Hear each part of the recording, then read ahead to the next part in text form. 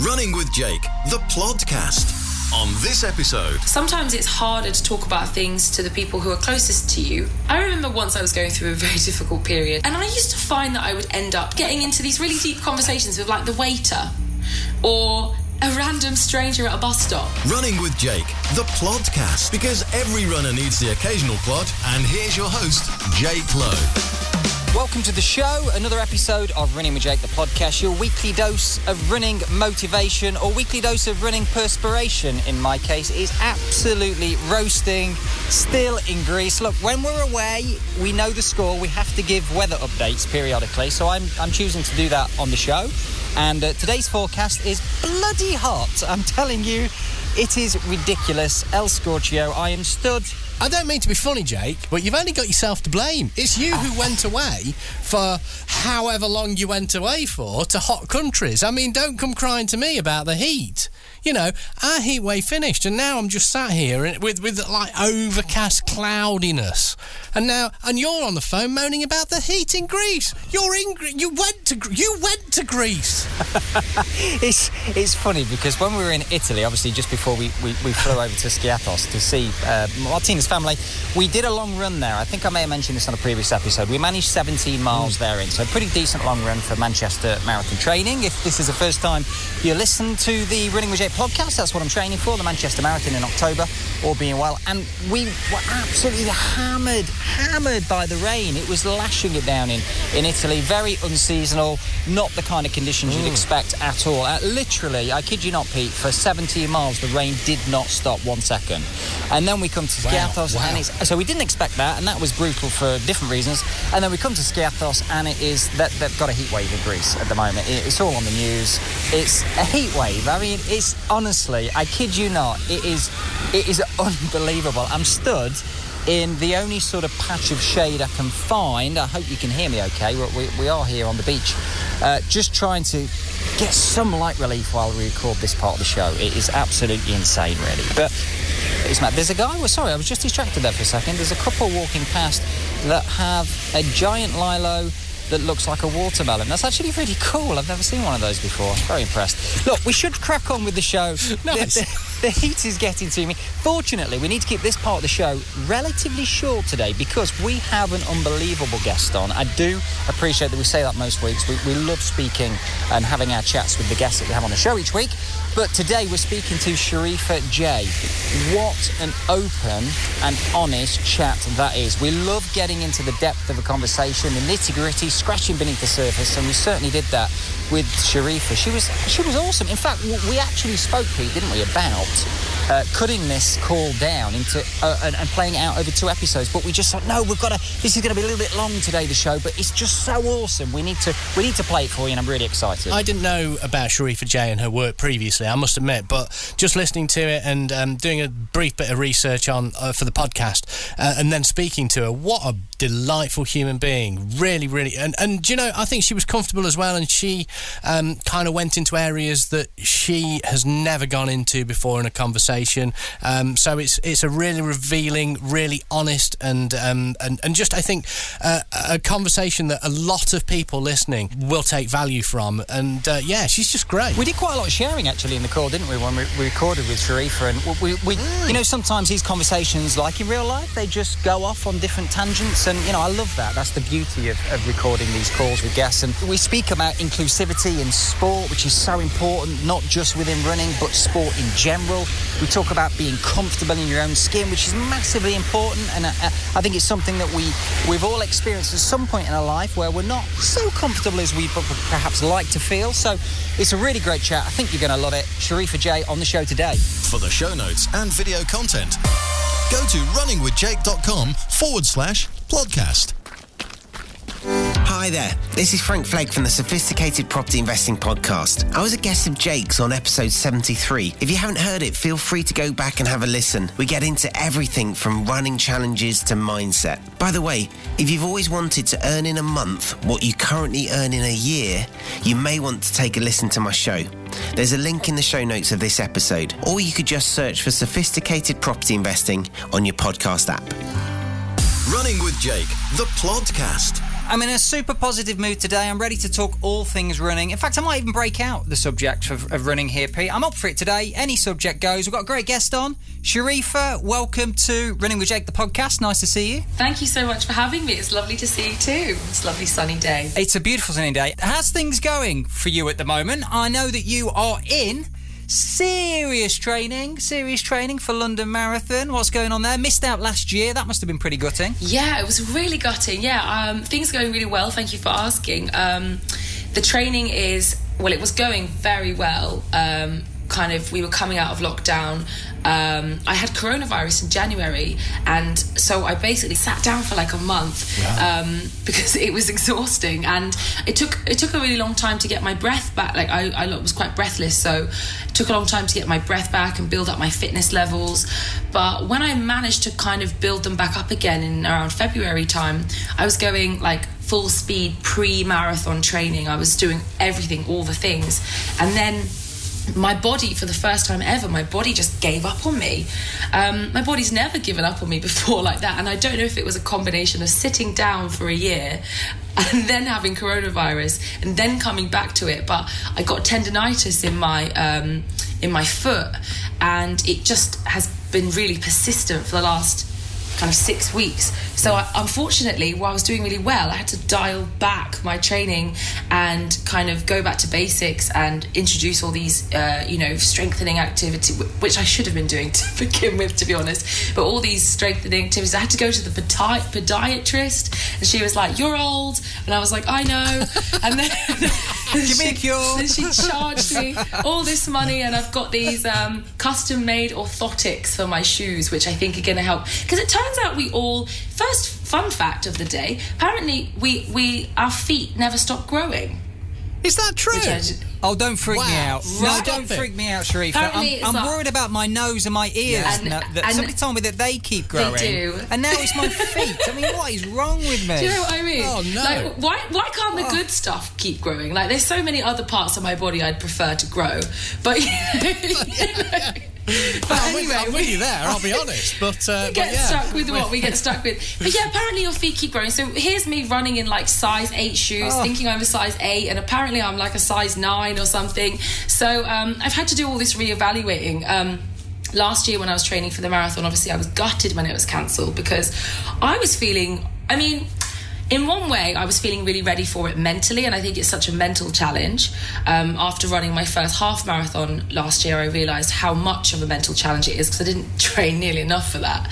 So I was mentally really prepared for it, but I think physically I probably wasn't as prepared for it as I could have been. So in one way, it was gutting that the marathon was cancelled, and obviously everything that went around it. I think it was just a really awful, difficult time for everyone, because that was right at the beginning. The marathon was set to happen in April, and I think everything was happening, like all the lockdown started happening in March, I think. So I think it was really demotivating, and I think probably for a lot of people who were runners and had events coming up probably felt really demotivated, because not only was we thrown into this global pandemic, but we also, everything people have been working and training for is gone as well. And I just kind of sat down on my sofa and was like, well, I guess that's it then. I might as well just not bother doing anything, just have to eat some biscuits.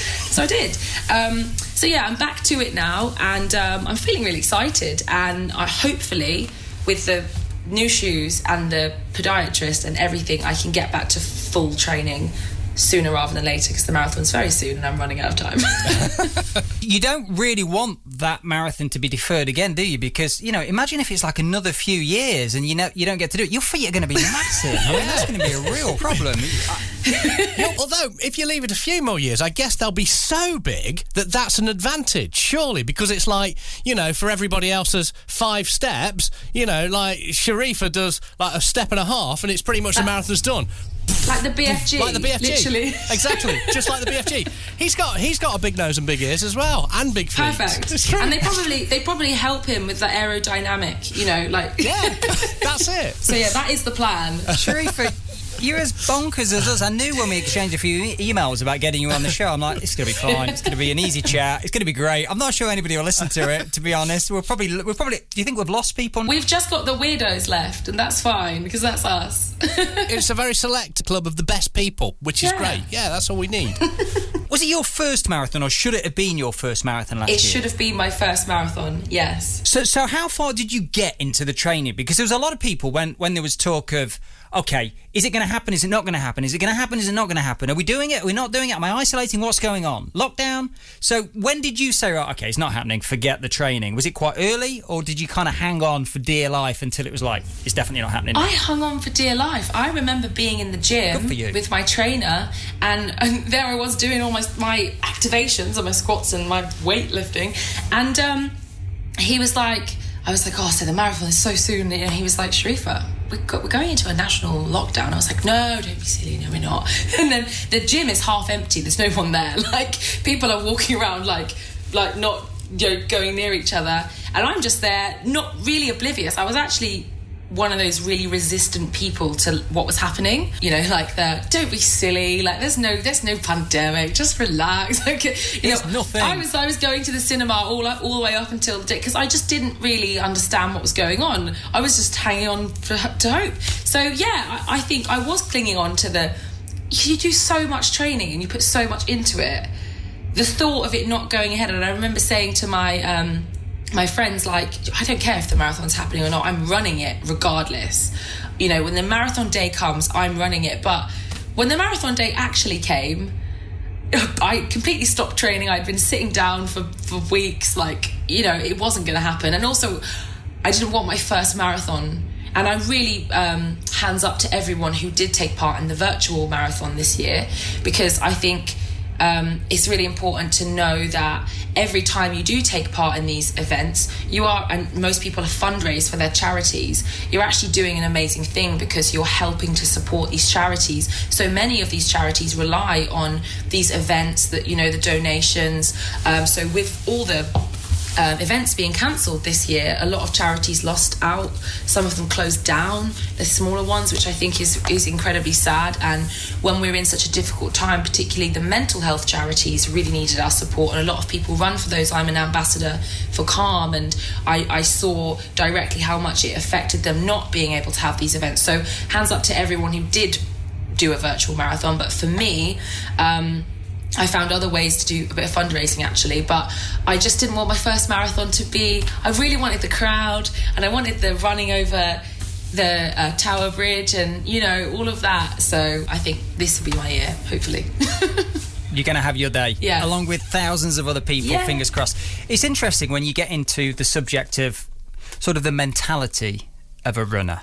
And obviously people are individuals and people have different personalities and all that sort of stuff. But I think there is an element, if I can say this, I'm intrigued to know what you think to this, Sharifa, of when you're really into something, and runners typically can be really into what they're doing, it's almost that drive where they become blinkered and kind of they don't see other things around them, almost a selfishness. And I can, you know, I've experienced this myself, as in I have definitely fallen into the category of, okay, Jake, that was probably a little bit selfish. It was like, at all costs, I'm doing this. Do you think there is that almost nature of runners where they are at risk of just being so focused on their goal? Definitely. I think also, I don't know, I think we're quite hardwired to, when you set yourself a challenge, you want to finish it, and it's really hard to say, oh, I'm just going to give up now. And also because everything you do has to be so self-led. You're kind of like, no, this is my plan and this is my way of doing things, and pandemic, like I'm doing. So I do think so. I definitely think there's an element of that. But we definitely all had to lose that this year, that sense of I, and have a bit more we about us as a kind of community overall, that we all had to do things for the greater good that we didn't want to do. So maybe that's been helpful for runners. I really like that, actually, Sharifa, when you use the phrase hardwired there. I totally get that. And you're right, because I'm thinking, as I listen to what you're saying here, that we are kind of, I don't know whether it's taught, but, you know, this whole thing of as a runner, right, you're going to come up against a lot of obstacles when you're training for lofty events like the London Marathon. You're going to have to get out there when you're not feeling it, when you've had a bad day, when you've not slept well, when the rain, is hammering it down. You go, oh, God. So you have it inside you that, well, I've got to keep driving forward. I've got to overcome these challenges. And if a big challenge hits that, okay, is an international global challenge and it's the pandemic, well, I've got to overcome this. It's not going to stop me. I'm going to run it anyway. So, I understand that, actually, the hard wiring. Just staying on the subject of, I guess, runners' mentality. Now, I know that you, from what I've seen you post on your social media accounts on Instagram, I know that you believe this yourself, but there's obviously a lot of runners at the other end of the spectrum, that don't really class themselves as proper runners. Or worse still, perhaps people that would quite like to get into the world of running. They don't run, but they have a fear, they have an obstacle, they have something inside them that's stopping them, because nobody else is stopping them, let's be honest. Like you said, it's a self-driven thing. It's something you do. It's not a team sport. In your experience, Sharifa, what's some of the obstacles that people are up against in their own mind that stop them from either feeling like a proper runner or getting into the sport in the first place? That's such a great question, and it's something that I talk about on Instagram, you're right, and I also think it's a conversation that we really need to have. I think that fitness spaces generally have always had one type of person. We've always had one representative, one type of representative for everything, and and I understand the reasoning behind that. Athletes naturally have these very athletic bodies. Look at Eliud Kipchoge, he has this incredible svelte body, but I think because these people are our representatives, very often people look at those as the example and say, well, they're like that, I'm never going to be like that, and so this is probably not for me. I mean, running is hard, right? Running is really hard. I think regardless of your size or shape, to even just to wake up, put on a pair of trainers and go, I'm just gonna run and keep running until I'm exhausted, it's not something that most people would naturally want to do. I think we're hardwired for comfort as human beings. We want to be comfortable and cozy and not overexert ourselves. So it's hard for everybody, but I think it's even harder when you feel like something is not made for you, based on the representations that we have around us. And based on the expectation, I get a lot of messages on Instagram, people saying, I tried to go out for a run, but I had to stop and I had to walk. And I think, but you still went out for a run, and walking doesn't take away the minutes or the miles or the Ks that you just ran. You just had to stop for a walk because you wanted to, or you were tired, or you'd had enough of it, but you still ran. So, I think we just have a very cookie cutter, one size fits all approach, I think, when it comes to all fitness. And I really feel quite strongly that needs to change. Being a plus size model and working in advertising for so many years, and just seeing the adverts. And I think we are very led by the images that we see. If you go up, if you're going to buy your trainers, where are you going to get them from? New Balance or Nike or Adidas, or you're going to go to one of these apparel brands, and are you going to that's going to feed into your mentality, the images that you see of people wearing these clothes, and you're going to want to be a bit more like them. But I think you have to remind yourself that we're not all Eliud Kipchoge. We're not all trying to we're not all trying to be the best. We're just trying to be our own best. And so I think there's just a lot of stigma and social stigma around size and bodies when it comes to running. I think people just feel very demotivated by that. I know I feel motivated when I see a woman who looks like a bit more like me, or has a typical kind of runner's body, what you would imagine a runner to look like in your head. I feel quite motivated when I see a woman that looks like me, but she's out there and she's running. I'm like, okay, it is for everyone. But I just think that it being for everyone, it's not widely I don't know, I've lost the word. Like publicised. Yeah. And do you know, I think the messages that you put out are really, really important. And I wish someone was putting that message out 20, 30 years ago, if I'm honest, because, like, it's taken me, I'm 47 years old and I started running last year. And I've always felt really uncomfortable with gym situations because I'm a little chunkier than I should be. And I'm less chunky now than I was a year ago because I have been running for a year. But, you know, and I talked about this when I started running. I'd feel really self-conscious. I'd feel like I didn't deserve to be running. It was really weird. And I'm like in my mid-40s. You know, I've spent a long time getting used to who I am. And it took me that long to actually go, I'm going to put some shoes on and go out. But you'd still run past people and they'd be washing their cars or whatever, and you'd think, I feel self-conscious just because they're there and I'm there, and I'm like running along and you can see my man boobs flopping about and all the rest of it, and that just made me feel uncomfortable. And, you know, I think that the messaging that you're putting out there, and it is for everybody and it's completely inclusive, that's so important. And I think that it would have taken me less time to get comfortable with myself and get comfortable with trying to get fitter and trying to do that kind of thing, just be more comfortable with my body if that messaging was around when I was a teenager. Definitely. And I think it's really important to mention that fat phobia is real. It's an absolute thing. It's a social issue. It feeds into lots of different areas of our lives, in the healthcare system, in conversations, you know, even in the everyday comments of, oh, you look great, you've lost a bit of weight. You know, why is it that if someone loses weight they look great? You know, that could mean so many things. If someone's lost weight, they could be stressed, they could be having mental issues with their mental health, they could be suffering with disordered eating. There's so many different things, but I think we're so socialized into, and it's so embedded in us that one type of body is the acceptable body, is the fit body, is the healthy body. And I really try to get that messaging across, that health and size, they're actually not the same thing at all. And I still think, regardless of what you say to someone, they would still look at, I'm a size 18 to 20 woman, and, you know, I open water swim, I run, I cycle, I do yoga, and I don't do it on Instagram to be performative. I do it because I genuinely love it. However, do I do it to the level of an athlete? Do I train really, really hard 5 days a week? Definitely not.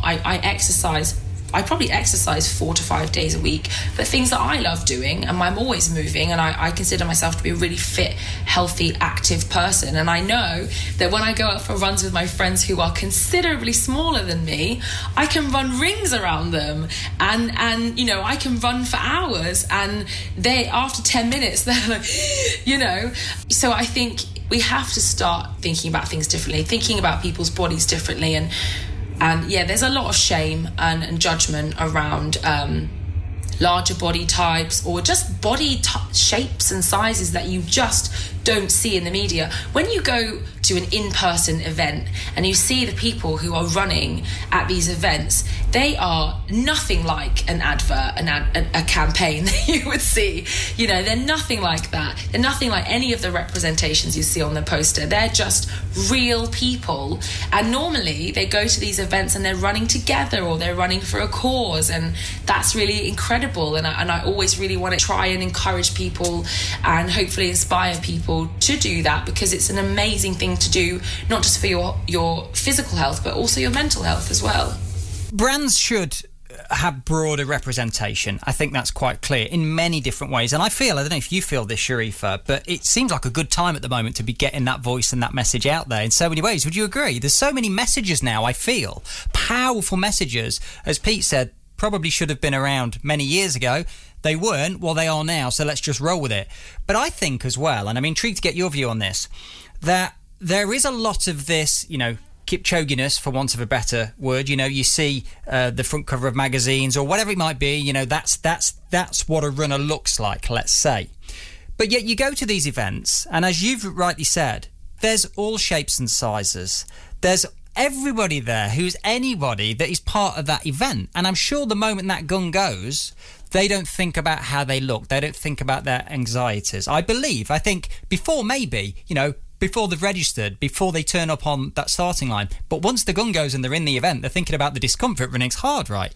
So is there not a responsibility as such, but would it be helpful if the individuals, as runners, if we had certain coping mechanisms, certain tools to be able to see the things that are out there, like the people that are perhaps similar to us, rather than just viewing the Kipchogis and the Instagrammers of the world, the typical sort of Instagrammers. Does that make some sense? Definitely, 100%. Like I feel like, and again, I talk about this a lot online. I mean, I do have a life offline, by the way. So everything I say is like, and then when I was on Instagram, I was on Instagram a lot this year because I live alone. So what else? Where else was there to be? It would be worse if you said there was this one time when I wasn't on Instagram and I got speaking to this person in real life. There was never a time when that happened. No way.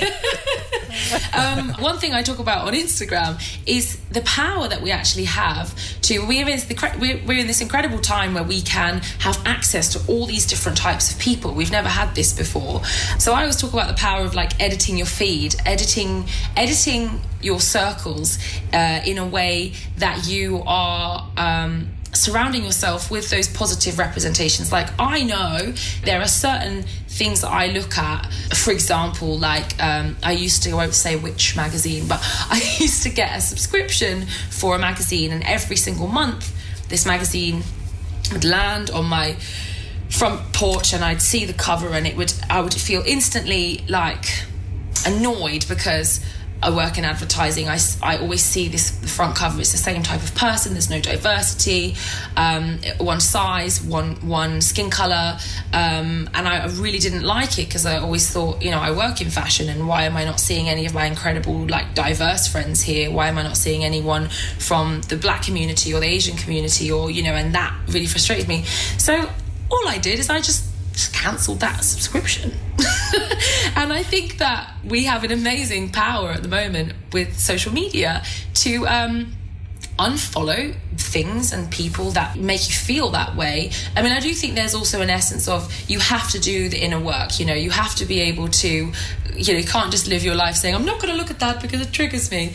But I also think that follow things and find things that are inspirational to you and actually make you feel good. And I think when you connect with those things and those people, you start seeing yourself differently. Like, maybe I can try and explain this better by before I was a plus size model, I was actually quite a lot smaller. I was a size 8. I trained as a dancer. My body was very different, and I was surrounded by dancers of the same size as me, and I also had an eating disorder.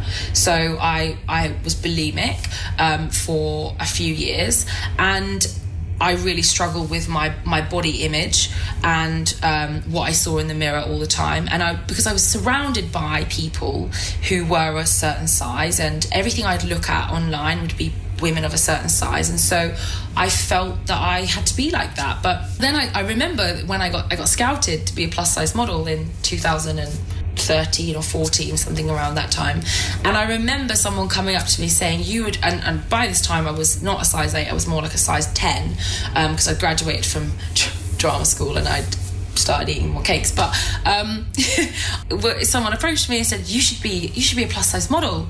And I was so offended. I was like, what do you mean plus size? That means fat people, and that's horrible, and I hate that. And because I'd been raised in a way that thin was the ideal, and you have to look this way, and the people I surrounded myself made me feel I had to be that way, I hated the idea of being labelled as that or being thought of as that. But slowly, as I moved into this industry, I ended up being surrounded by, like, beautiful, incredible, curvy women, and women of different colours and shapes, and I started to see my body differently because of that, because of who I was surrounding myself with. And so I know obviously you can't change your friends and family, you can't change your workplace, but I think what you can do is, now we can go out more, is you can get involved in, like, running groups. There's an amazing group. It's not a running group, it's a fitness group called Black Girls Hike, and you can go and be in a space with other black women and you can hike, and if you're a person that wants to connect and feel more accepted in a certain community. Like, you can go and find that, and you can be in those spaces. There's a swimming club called Swim Dem Crew, and they're a group of black swimmers. You know, and I'm sure probably out there somewhere there's a curve running group, or, you know, you can find these things, connect with these communities, and I think that in turn kind of helps you to start seeing your body differently and yourself differently, because you see these people and you go, wow, they're amazing. Like, I think one of the most beautiful models that I know is, she's like a size 18 to 20, and I used to think size 18 to 20, gosh, that's big, like, I wouldn't want to be like that. Now I'm a size 18 to 20 and I'm like, damn, I look good. I feel good. You know, and I think it's all about the mindset, even though if you were to look at 2 pictures of me, I look like a completely different person, a completely different size. Who I am now, I'm so much happier, and I truly appreciate and like myself for me. And I think that has a lot to do with what I surround myself with. So I don't know if that was a helpful answer. That was, if we had an answer leaderboard, that would be at the top right now. Honestly, I genuinely mean that, Sharifa. I was beaming ear to ear. You can do the dance on camera, because that answer, honestly, because, and you know, when you said about edit your life, that really resonates with me. Are you familiar with TNTs? Have you heard this? No. TNTs. What's that? This is great. So TNTs, I forget where I picked this up from. TNT stands for Tiny Noticeable Things. Small changes in behaviour that have a big impact. So when you suddenly cut somebody from your life, which actually isn't probably as harsh as it sounds, doesn't have to be friends, but like you say, stop following things on Instagram. If it does trigger you, I know it's a phrase we don't like to use often, but it's a fact. If something does make you feel not so great, and you see it on Strava, you can hide things. You don't have to even do the unfollow, unfriend thing, you know, because it's like, oh, it means I no longer want to queue up for dinner with you in the school playground anymore. And, you know, we're not saying that. We're just saying I don't really want to see your stuff because it's not making me feel so great, but you keep doing your thing. You can do that. It's tiny, noticeable things, TNT. So I think that's amazing. Something else that leaps out of this conversation for me, and it's kind of a personal feelings, I guess, if I can share these with you, Sharifa. But we talk about language, and you mentioned things like, you know, plus size model, and well, that means when this person said to you, well, you could be a plus size model. In their mind, probably paying you a massive compliment. All you heard was, what are you saying? I'm fat. That means this. I'm at the other end of the spectrum, and still am to a degree. I weigh 10 stone therein. When I'm really close to a marathon and I'm training lots and all that stuff, I can easily go under 10 stone. My background, I was a personal trainer. Before I was a personal trainer, I was into the whole gym thing, which is why I became a PT, shock horror. But back then, I was into the weights and I wanted to put muscle on. And that was probably down to the magazines I was reading and buying, and probably the people I was surrounding myself with. So I had that kind of, although it was my own behaviour I created, that was in me. And I still find that comes back on occasions. So now my focus has totally changed, Sharifa. My goal is to run these various races and target times, because that makes me feel good and that's what I want to do. But I still find those demons inside every now and then surface. And, oh, well, you know, you're a bit thin, you're a bit slim, you're a bit... Certain language, certain terms I don't like. If somebody hasn't seen me for a long time, which is the case at the moment, isn't it, in the pandemic, and then they see you and they go, oh, you've lost weight, but I take it not as a compliment, I take it as derogatory. Or if they say, oh, you're thin, oh, you have skinny legs, or, I don't like it. It makes, even now, I struggle to say this. You can see I'm becoming animated. It just makes me feel really uncomfortable. Are there certain terms, descriptions, words that you don't like to use or hear? I actually really wanted to say something on that point about being a man, and this narrative around, again, it's a certain body that you're expected to have as a man, isn't it? Which I don't mean to blame advertising for everything, but I think they play a huge role in our how we see ourselves in the Western world, and what we consider to be acceptable. And I really think, I look at men's health covers and I'm like, oh, it hurts me. Like, you know, not all men look like that. And I think it becomes this really difficult conversation. And obviously being an ambassador for Calm, which is predominantly a mental health suicide prevention charity, but they focus on men because male suicide is the biggest killer of men under the age of 45 in the UK. Like, that's huge. And I think there are a lot of conversations that aren't being had with men, and I think that I mean, obviously I don't have any statistics for this, but I always wonder how much of that conversation around bodies and the expectation of men's bodies plays into the mental health and into those statistics.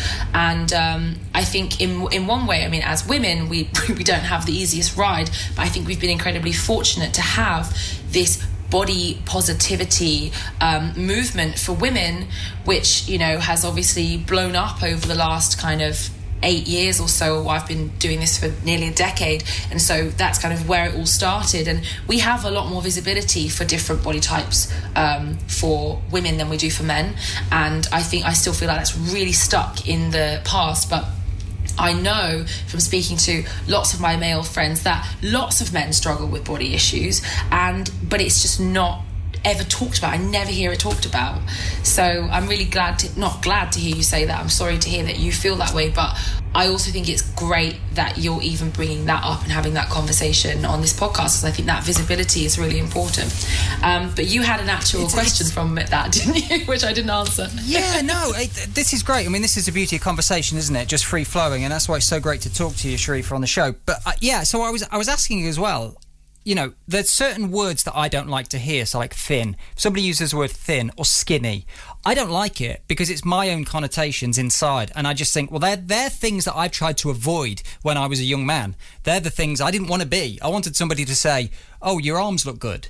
You know, you've got a six-pack or whatever it might be. I didn't want somebody to say thin and skinny. And are there certain words that you don't like to hear or use? Or were there certain words that you had an unhealthy, I suppose, relationship with as you were going through this period, I guess, of change from being the dancer that you were and that life to where you are now? To be honest, there's actually not any specific word, but I would say one thing that was a problem for me, particularly when I struggled with my disordered eating, was when that people would give me that compliment of, wow, you've lost weight, you look great. Putting those terms together, you've lost weight and you look great, which obviously, as we've now discovered, means something very different to you than what it does to me. That I found really difficult because, and actually, well, you've just said actually that when people say you've lost weight, it also causes you an issue. So, but I really struggled with it because it would reinforce my eating disorder and it would make me say, well, great, I'll just, what I'm doing is working really well. And then I would, if I knew I'd put on 2 pounds or 3 pounds and I'd weigh myself every day, I'd then in my head, oh, well, I've gained weight, so that means that I don't look great anymore. And so I really, really feel like it's so important that people are careful when they're commenting on other people's bodies. I think there's nothing wrong with saying you look great, just generally, that's it, you look great, but not you look great because you now have abs or it doesn't need evidence, self-supporting exactly, evidence, does it? I nothing agree. wrong with saying you look fabulous for whatever reason. That's it. But I think you have to be really careful because you don't know what you could be encouraging, reinforcing, or what kind of, like you say, what demons people are bringing out for you. Language is important, by the way. That's the point I sort of want to raise here, that I believe language is really important, and we should be a little bit careful. I think maybe not tread like super carefully where we don't say anything, I better not say anything in case it's taken the wrong way. I often say this, I think, and I try to do this myself. I'm sure I don't always get it right, Sharifa, but if my intention is good, right, if I want to say something to you, my intention is good, I will try my best to package that message as well as I can, and then I'll deliver it to you. So my intentions are good. I'm trying to package it well. There's still a chance it could be taken the wrong way. Does that make sense? So I think you're always going to have that a little bit, aren't you? So we don't want to be too cautious. And again, I think we've never been in a space like this before where you say one thing and suddenly you get cancelled, and I think that is social media has really done that to us. We have to be able to make mistakes, and I think particularly around the period of when I say the period of Black Lives Matter, I mean sadly around the death of George Floyd and when obviously all the marches were going on. And I noticed that was an incredibly difficult time because lots of people didn't know what to say and how to say it. And not half of the reason, there's lots of reasons, but one issue when it comes to equality for marginalised groups, and by that I mean black community, LGBTQIA plus community, all these different communities, is that no one has any conversation because nobody knows what to say, and they're so afraid of being cancelled that they just don't say anything, but then it means that we're not talking, and then because we're not talking, nothing moves forward, and there's only a certain group of people that will speak about certain things because they feel they can, and then we end up being in this weird thing where like nothing gets resolved because people are just so afraid they're going to use the wrong term, or they're going to, and I think we have to kind of be able to give ourselves a little bit of a license to fail, and also hope that everyone, I mean, there are always people that haven't got good intentions, but most of the time people do have good intentions, and I think we all have to be a little bit more forgiving to that, and a bit more understanding and compassionate. I sound like Miss World there, don't I? Sorry. I just want love and smiles and rainbows. And I love dogs. I love it. That was fantastic. We do mock you, but that's absolutely, I think you're absolutely right. Yeah, totally. Yeah, it's a serious point which we mock. You mentioned about talking, and you said this earlier, and I think it was men typically aren't so good at opening up, and you know, perhaps there's been a little bit more conversation around certain relevant subjects for women over the years, perhaps less so with men. And you mentioned kind of death rates and suicide and all those, you know, kind of horrible stats. Talking is clearly a big thing, right? Talking, you said nothing gets resolved if we don't talk. Clearly that's important. Now that's very easy for the three of us talking today. We've never spoken before, as in you and I, Sharifa, but we could just chat all day long. The fact there's a microphone here, I just forgot about that. We're just chatting, right? So we find it easy. Not everybody does, and that's why I think things like Run Talk Run, which I'm sure you're familiar with, one of my runners, Al, who's a Run Talk Run leader, because he believes in the importance of getting people to talk and open up and giving them a comfortable space to be able to do that, I think is really important. And that's not so easy, is it? I mean, how do we, if we're not wired kind of naturally to be able to just speak freely, how do we break that mould a little bit, Sharifa? What advice have you got, or thoughts on how people can just feel comfortable enough to just say what they're thinking, open up a bit more? Oh my gosh, that, do you know, no one's ever asked me that question before. And as a person who talks more than I probably should, I think that is a really interesting question. I mean, I would probably say, I don't know, this might be an unpopular opinion, but I would probably say sometimes it's harder to talk about things to the people who are closest to you. So I remember once I was going through an incredibly difficult period. I had depression for a long time, and I was going through a very difficult period, and I used to spend a lot of time, like, I'm not in the house, but I would just kind of go and sit in cafes, and I'd actually, work wasn't going as well for me as I wanted it to, so I wasn't actually even really doing any work. I was just kind of like going and walking around and sitting in cafes and feeling a bit sad, and I used to find that I would end up chatting about everything to, like, and these poor people, looking back now, I'm probably thinking, I can imagine how this would have been for them, so I'm sorry to these people, but I'd end up getting into these really deep conversations with, like, the waiter or a random stranger at a bus stop. You know, looking back, they seemed quite into it at the time, but who knows, because I was in a funny state. And I actually think that I ended up probably saying things about myself, or things that I had thoughts about, and being able to open up freely around people that I didn't know so much more than people I was close to, because there's no risk there, is there? There's no, like, oh gosh, what are they going to think of me? It's like, it's a stranger, they don't even know where I live, they don't even know my name. You just make something up, judgment, and walk off. Yeah.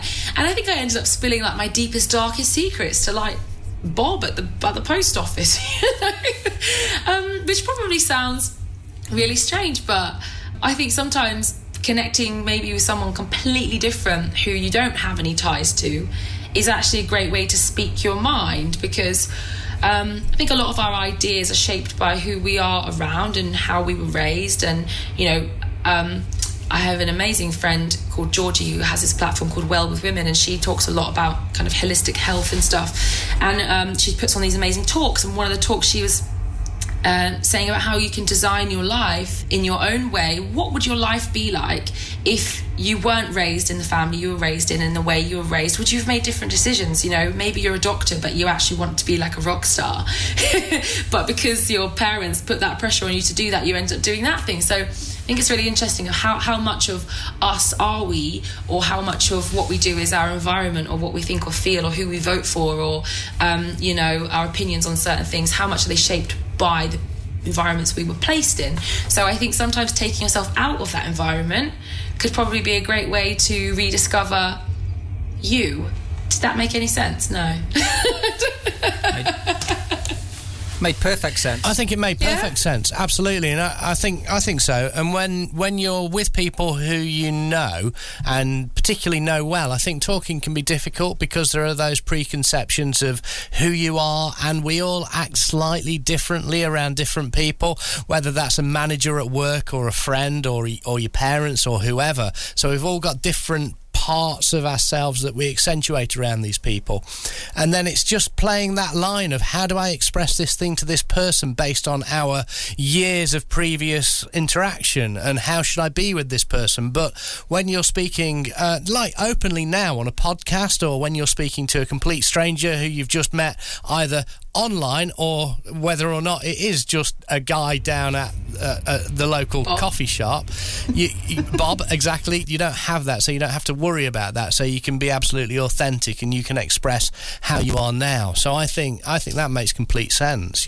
There was a couple of things that leapt out of that answer, your response there, for me, Sharifa, and the first thing is, I think that's great.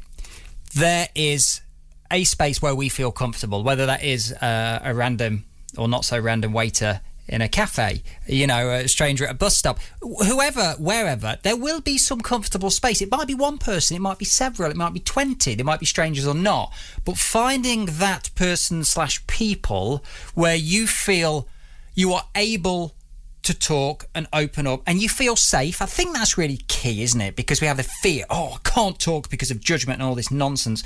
Well, just make sure that you feel safe with whoever it is that you're choosing to speak to.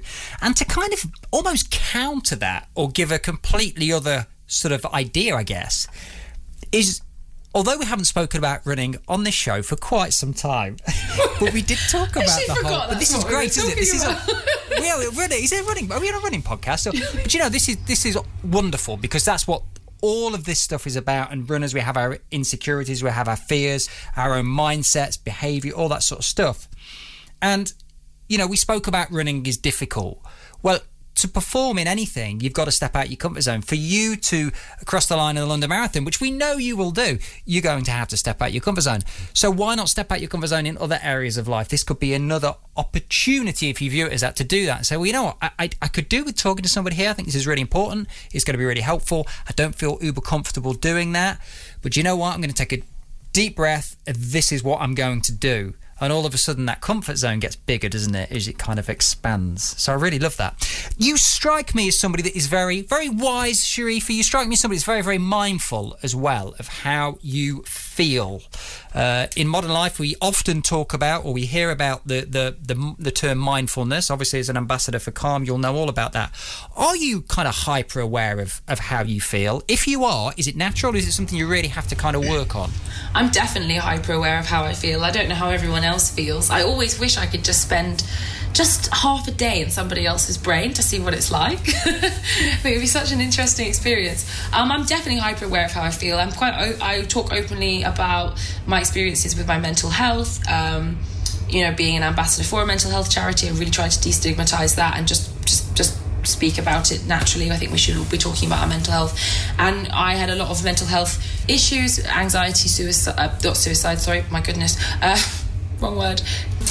Anxiety, depression, but actually no, I should mention I had an attempted suicide at age 17, so it actually was true, but I didn't mean to say it.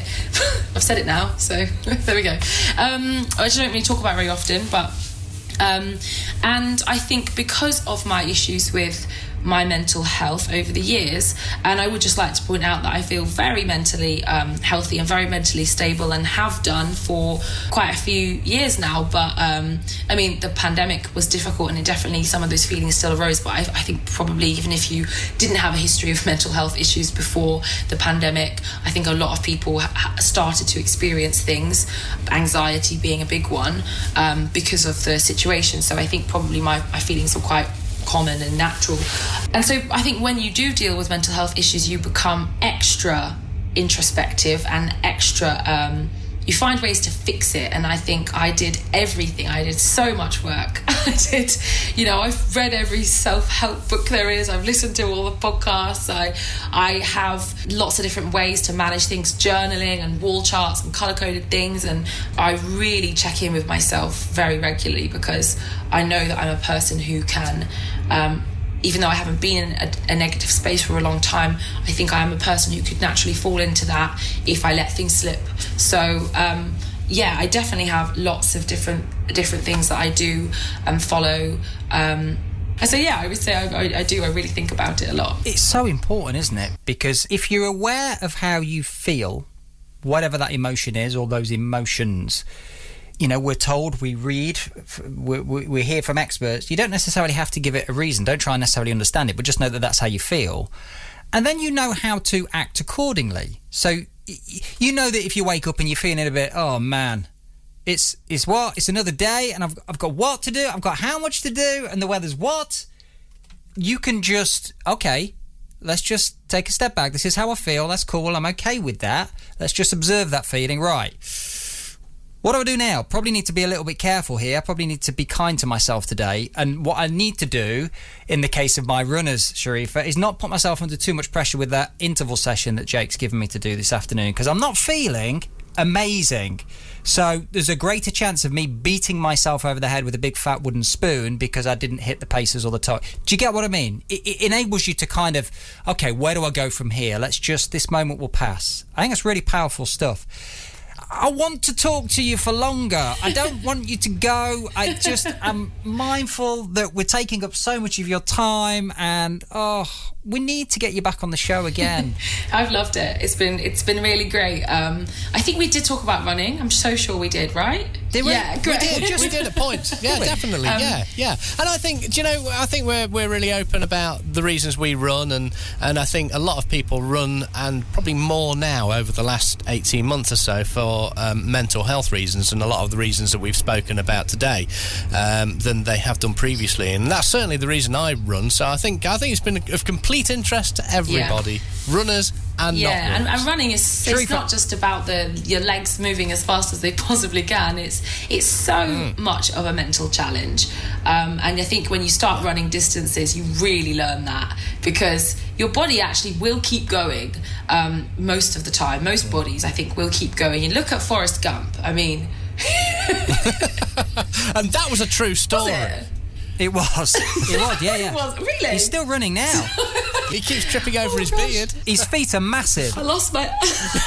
I'm so gullible, because I really believed you. I was like, oh my God, I love a true story. I'm going to go research it later. I'm a sucker for a true story. I wish it was. But yeah, look at Forrest Gump. He just kept going. So, I think our bodies, they are amazing, like resilient, incredible things.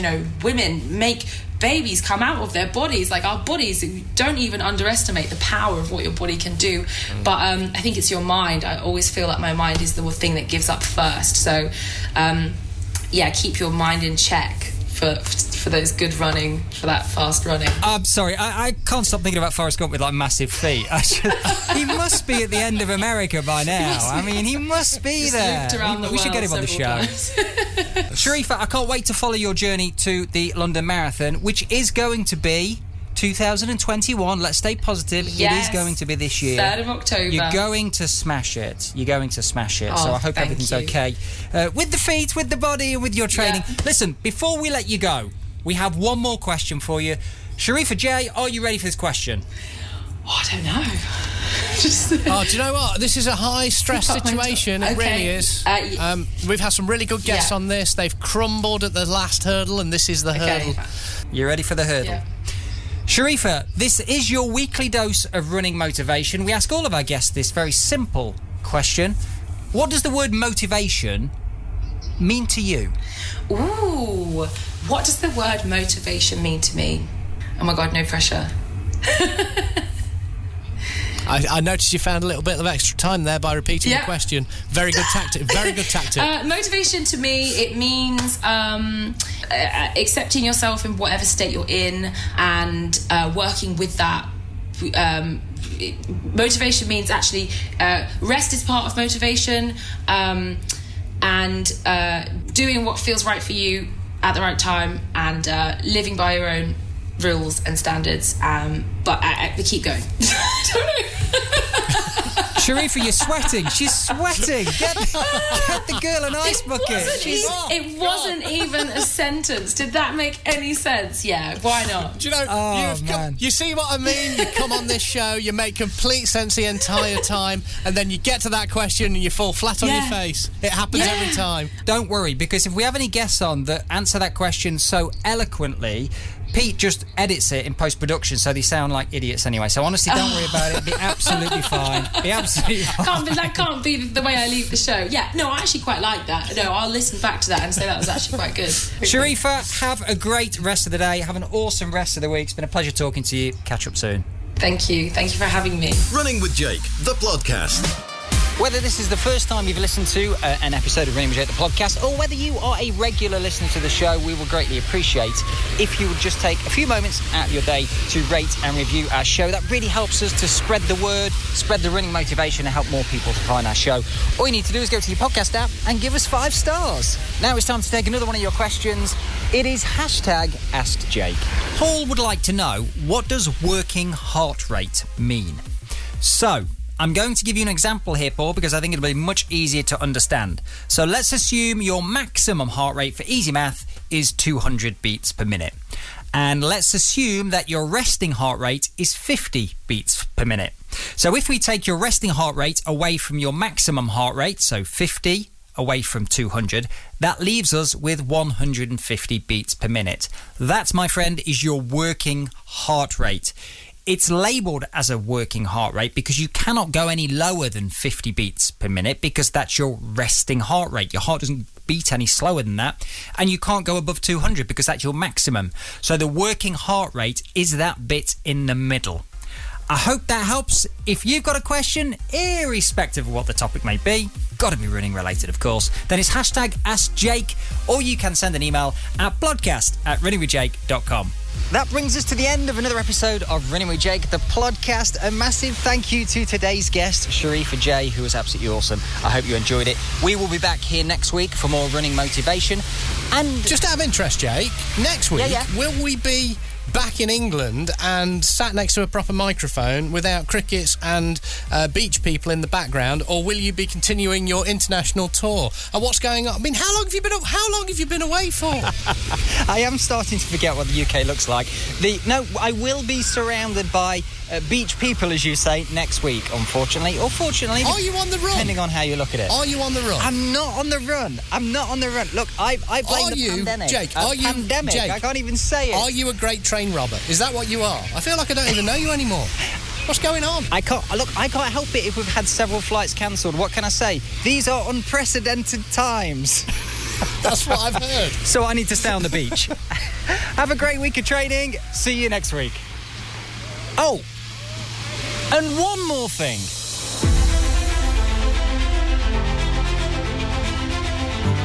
Our lives are defined by opportunities, even the ones we miss.